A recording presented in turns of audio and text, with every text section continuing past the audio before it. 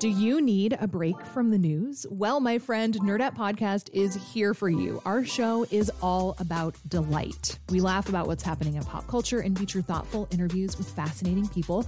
We even have a monthly book club that you can participate in. I could just go on and on about it. I loved this book. It was an experience, I'll tell you that. I discovered authors I had never heard of, and I'm really happy that I did. Come hang out with us. Listen to Nerdette wherever you get your podcasts.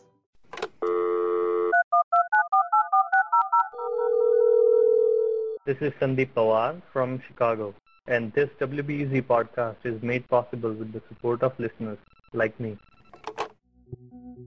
Who's the... What is going to be... When? Where do I... Why is it called... How many... How many people... I was wondering. When are we going to get our... What is the... What? You're listening to the Curious City podcast from WBEZ Chicago. You ask the questions, we answer them together. We get a lot of questions about food, and one of the better ones came from Rachel Komura from Chicago's Avondale neighborhood. She wanted to know about the history of old diners in the Chicago area. So we went out to 5 of them, all the way from northwest Indiana to southeast Wisconsin, stopping at a few places in Chicago too. And along the way, we couldn't help but wonder, how did we even get diners in the first place? We needed to know what shaped our diner design, food, and culture. So we talked to the expert. Yeah, I've written 4 books about diners. The first one came out in 1979 called American Diner. Then I wrote a book called The Worcester Lunch Car Company, which is... That's Richard Gutman. That's right, Gutman. Besides being a diner expert, he directs the Culinary Arts Museum in Providence, Rhode Island. Here's his take on a diner definition. The classic or strictest definition of a diner would be a place that's built in a factory. And it has to have a counter, it has to have home-style food, prices have to be reasonable, you can go in anytime, no matter what you're wearing, no matter who you are, and get a bite to eat, and that's that. Gutman says factory-built diners answered people's need to eat on the move. And there are actually 2 simultaneous stories going on here, eating on the road and eating on the rails. The road story begins in the 1870s in Rhode Island. The first diner actually was the 19th century version of a food truck. And that shows you how everything that's new is old. Gutman says that first diner was run by a peddler who started selling food out of a basket. And when he got too popular, he upgraded his business to a push cart. Then a wagon that you could bring prepared foods into. Then a wagon that had a little grill and a coffee urn. You see where this is going. People were keen on convenient, simple, cheap eats, and demand grew. So much so that companies started manufacturing food wagons. Gutman says in some East Coast towns, wagons clogged the streets and had to be moved to the roadside, and that influenced their design. They grew in popularity. They needed to accommodate more people, and the way to do that was to make them longer. And then they began to look very much like the trolley car, streetcar, or railroad car. So the food push cart draws one historical thread to diners of today. But Gutman says there's another thread, and Chicago plays a big part. It has to do with train travel. Dining car services began back in 1869. Conscientiously pioneering, the first all-Pullman train appeared. New luxuries and comforts were growing. Chicago-built Pullman trains set a new standard for rail travel, complete with lounge cars, sleeping cars, and dining cars on this, quote, hotel on wheels. Make yourself comfortable. Go into the diner. Have a good dinner. While you're sitting there being served, the wheels will keep on rolling. They'll roll all through the night. These days, dining car history is being reborn, humming in the train yard underneath Roosevelt Avenue in Chicago. These cars were the original diners. That's Daniel Trainer. He's the executive chef and manager of commissary and dining car services for the Pullman Sleeping Car Company. Each railroad had their own, whether it was a dish or an item.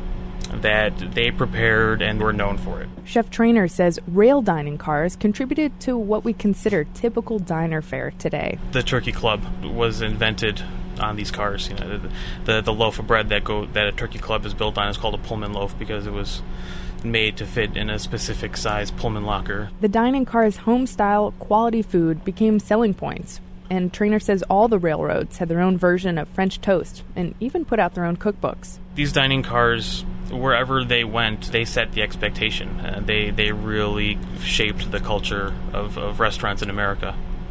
In 1968, the Pullman Company closed after more than a century in business. But everything old is indeed new again.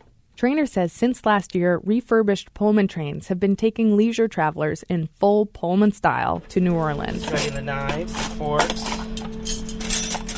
Jason Makar is the head steward on these new old Pullman rail journeys. And being head steward entails a lot of responsibilities, including keeping silverware polished, glassware polished, and knowing where all the doilies are, which happens to be my nickname of late.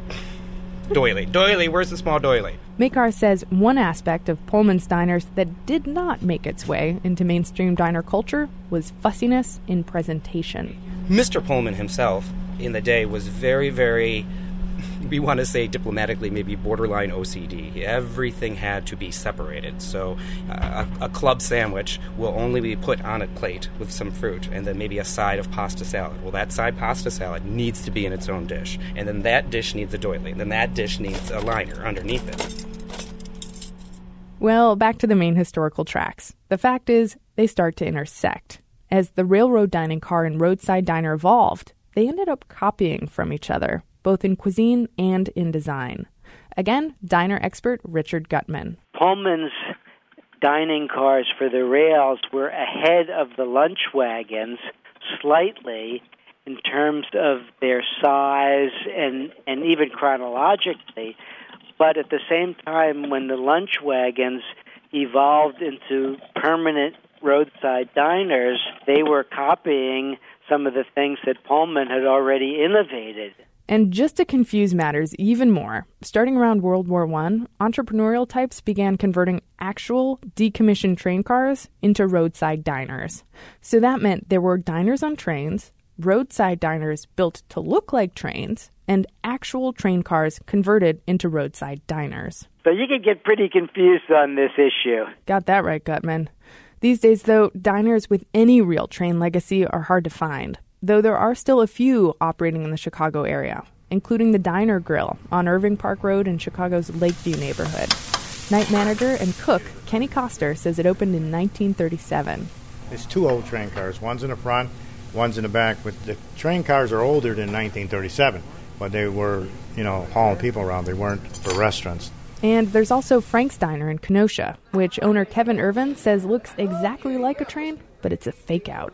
Frank's Diner was actually purchased out of a magazine in 1925 from the Mahoney Company, which pretty much offered you a business, and that business was a diner. Shaped like a train car, they could ship it on rails. But our diner expert Richard Gutman says we shouldn't get too hung up on questions of diner authenticity. The moral of the story is you cannot be what I used to call a diner snob and say, this is a diner, this is not a diner, because why do that? It kind of takes the joy and fun out of eating in a great place. Okay, yeah, this new gravy. Oh, this has been on the market for, yeah. Sure thing. 400 weeks. Okay, one last thing. You should definitely check out this neato interactive doodad thing that we made online about diners. And it's so interactive you can smell the sizzle. It's over at wbez.org/CuriousCity. Thanks for listening. Curious City is produced by WBEZ Chicago Public Media, Ziga, and AIR, the Association of Independents in Radio. Our senior producer is Jennifer Brandel. Sean Ali edits the series, and Logan Jaffe is our multimedia producer. The Curious City podcast is mixed by Sarah Liu with help from Mickey Capper.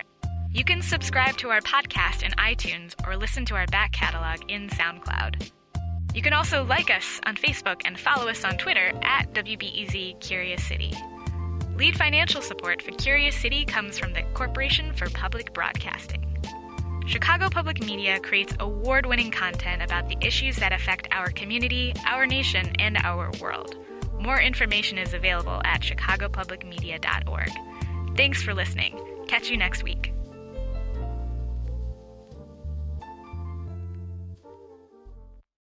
Before we start the show, we here at Curious City want to let you in on a little-known fact about WBEZ. 89% of all our funding comes from community support, including contributions from curious listeners like you. If this program has changed how you see Chicago, please consider supporting this program at wbez.org/curious. Thank you.